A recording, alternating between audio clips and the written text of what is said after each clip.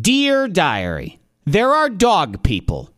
There are cat people. There are no pet people. Everyone is free to be whatever they want to be. I'm a dog person.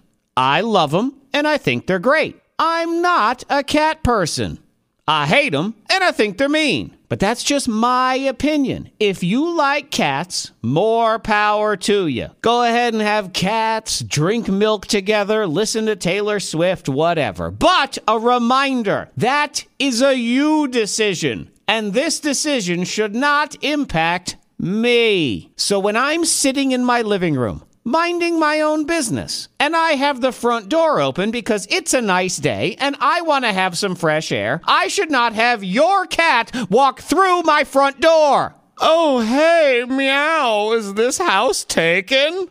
Get out of here! To be clear, I don't have my front door just open and exposed to the earth. I also have a screened-in porch, but Garfield over here goes ahead and wiggles through that door and comes waltzing on into my house. This is not my cat. I don't want to have a cat. And yet, cat person thinks it's perfectly fine to let their animal roam the neighborhood. Something tells me if my dog walked on in your house, you would not be okay with that. So why is it okay to let your cat walk into mine and hang out in my yard and poop in my garage and everything else? And Diary, I know I've brought this up before, but I'm going to keep doing it in hopes that eventually the cat people will listen. Pets are to be inside. If you don't want them there, then don't have pets. And if you want to act like you have outdoor pets, then just let the raccoons root around in your garbage. Now they can be your buddies. My wife says, oh, it's a sign. Yes, it's a sign of how angry I get when there's a cat in my house. We don't need that kind of energy.